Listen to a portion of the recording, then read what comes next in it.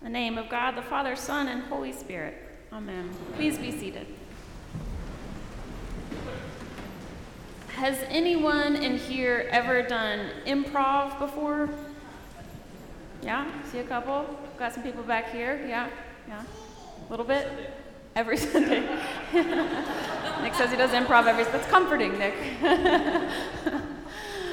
Well, in improv, and I'm not an expert, but we did a lot of improv in one of my classes in seminary, interestingly enough. And in improv, there is an idea or a way of thinking called yes and.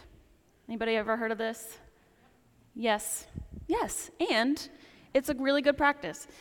It's a way of thinking that undergirds improv because improv is not a competitive sport. Like when you are doing improv with someone, you're not trying to compete against them or make them look silly or shut them down. You're trying to create something together. So yes and thinking assumes that your partner in improv is contributing something that you can take and expand upon. So whatever they say, and usually it's something funny and kind of off the wall in improv, whatever your partner says, you say yes, and then you expand on it. And the idea is that together you create something that neither of you would have come up with on your own. But sort of this creative power of collaboration takes you somewhere interesting and funny and new and different. Whereas if you were just on your own or trying to make them look silly, it wouldn't really work. It's this collaborative energy that you have together. I was talking to one of our amazing choir members who does improv, and he was saying, I like to think of it as a way to encounter a new person. Like you say, oh, this is who you are, yes, and you're sort of open to having new experiences for your mind to be expanded. And it's a wonderful just posture of acceptance to the world. So let's say you are doing improv. Let's say Nick and I are doing improv together just for funsies. We do it all the time in the office, yeah. And Nick's starting premise said, Nick's like, I'm an alpaca. And I'm like, okay, Nick, yeah. And I might want to be like, no, you're not. You're clearly a guy, and you're a priest. You're not an alpaca. But because it's improv, what a wonderful alpaca you are. Because it's improv, I say, yes, you are an alpaca, and I'm a llama. And sometimes people think llamas and alpacas are in competition, but I actually think we have a lot in common. And Nick's like, yes, we have a lot in common, and we're good at different things. Like, I have this beautiful fine coat that makes a good wool sweater, and you're really good at being a pack animal. And I'm like, yes, you do have a fine coat, and yes, I am good at being a pack animal. And we could go on a journey together because we're good at different things, and they're kind of complementary. Like, if someone gets cold, you can provide the coat, and I can provide, the carrying power. This is breaking down quickly. We're not really doing improv. But you see how, you end up someplace that you never would have on your own if you're saying, yes, that's true, I see that, and then you add on to it and expand upon it. So let's go next to the story that I just read from the Gospel of Matthew. This is a story that can be troubling to us because Jesus responds to the woman in a way that doesn't sound very nice. But to sort of have the lens of Scripture and where we've come from in the Gospel of Matthew, it's important to remember that a few chapters earlier, in chapter 10 of Matthew, Jesus sent the 12 out with these instructions. Go nowhere among the Gentiles and enter no town of the Samaritans, but go rather to the lost sheep of the house of Israel. As you go, proclaim the good news. The kingdom of heaven has come near. Cure the sick, raise the dead, cleanse the lepers, cast out demons. If anyone will not welcome you or listen to your words, shake off the dust from your feet as you leave that house or town. So far in the Gospel of Matthew, they've had a very clear mission. And Jesus repeats it in this story today. Go to the lost sheep of the house of Israel. And if you encounter someone who doesn't want to hear what you have to say, just move on to the next people. No need to carry on there, just move on to the next. Don't go to the land of the Gentiles. We've got a mission to do. Here is our work that we're doing. And so when Jesus responds to the woman in this passage, he's following his own instructions. Like, this is who I am. This is the job I've been given to do, to go to the lost sheep of the house of Israel. And I want to posit to you that the woman, the Canaanite woman in this story, is a master improv actor, master improviser. She is from one of those Gentile lands. And she comes out from that area to meet Jesus as he's sort of on the border between Gentile and Jewish territory. And she comes up to him, and the first thing she says to him is, "Have mercy on me, Lord, Son of David."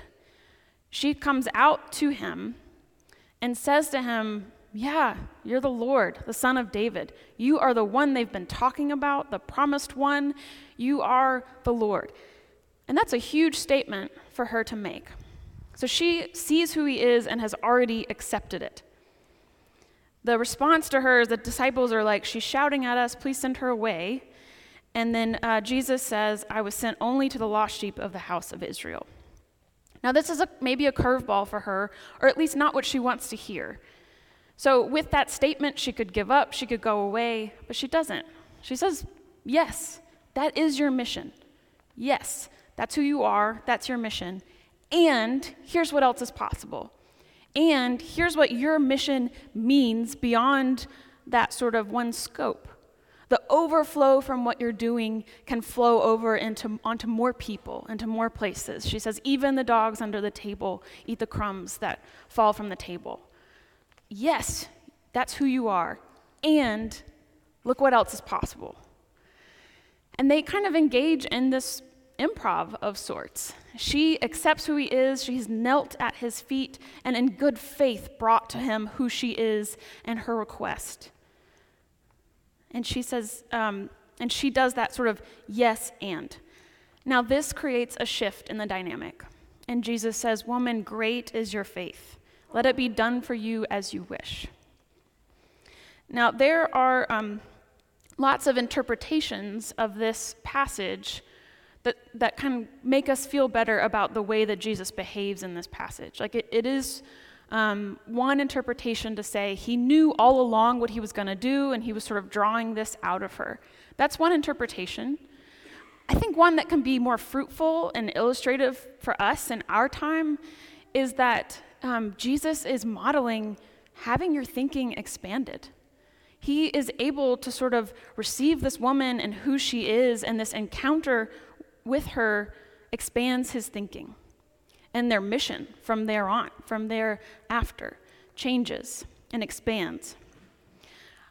I think in our time, it is really good to have an example from Jesus that it's okay to expand our thinking, to change our minds, to allow each other to sort of allow Nick to affect me, and for Nick to, to be changed by our encounters together as I learn more about who he is, to allow that to expand my thinking. I was studying this and remembering at some point in our political culture where it was like the worst insult ever to call someone a flip-flopper. Do you remember that? Like, she's a flip-flopper, or he's a flip-flopper. She voted this way, and now she's voting this way. As if it is the worst thing in the world to grow and change and sort of see a new way and change your mind. Like, as if that isn't a sign of maturity and paying attention to the world around you.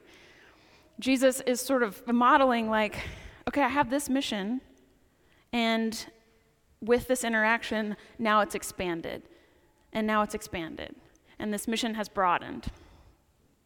There is so much in our culture that encourages us to just sort of have the way that we know and want to stick to it and to not allow our thinking to be expanded. I have a strict policy of not reading comments, on news articles or any of those things. Like, just don't read the comments. It doesn't lead you anywhere good. It's never good. But we've been in the Women's World Cup, and I can't help myself, and I've been reading the comments, and they're so hateful. And it's part of our culture, it seems, to want to shut somebody down or point out where they're wrong or make them look silly. Like, it's almost this game that we play to shut each other down. How much more fun how much more interesting, how much more creative is it to have this approach that the woman has and that Jesus has in this passage? Like when someone comes to you in good faith with who they are, even if it's not quite familiar to you or it's a challenge to you, to say, yes, this is who you are, and I want to learn more. This is who you're telling me you are. I don't quite understand it. I want to learn more. Let's keep engaging. Let's keep interacting. There's part of being the household of God that calls us to learn how to engage this way with each other. It is very easy in our culture to live in a little silo, we know it's easy to have sort of that echo chamber. How boring. How much more fun, how much more interesting to come to each other in good faith and say, yes, and like, yes, tell me about who you are, or yes, you are strange to me. That is very odd, and it's kind of great. I want to learn more about it. I wonder how we can coexist, how we can engage with each other and come up with something new, and how we can each grow and learn and become something we wouldn't have without each other. We need each other, and part of being the household of God is seeing that and agreeing to that. Yes, I'm going to try that with you. We are about to baptize 5 babies, and we don't really know who they are yet or what they're going to be like. I'm sure you see flashes of their personalities already, but we don't know who they will become. But as the household of God, we are promising to receive them into our household.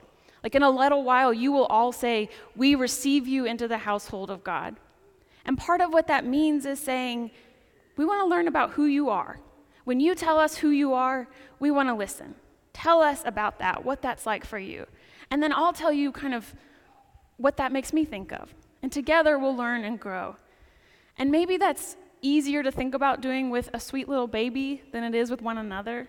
But it's also true of each other. Like we are all in this together. Help us to see who you are, how we can encounter one another and grow and change and learn together. That makes for so much more fun, such a more beautiful and creative journey that we can take together as the household of God. Thanks be to God. Amen.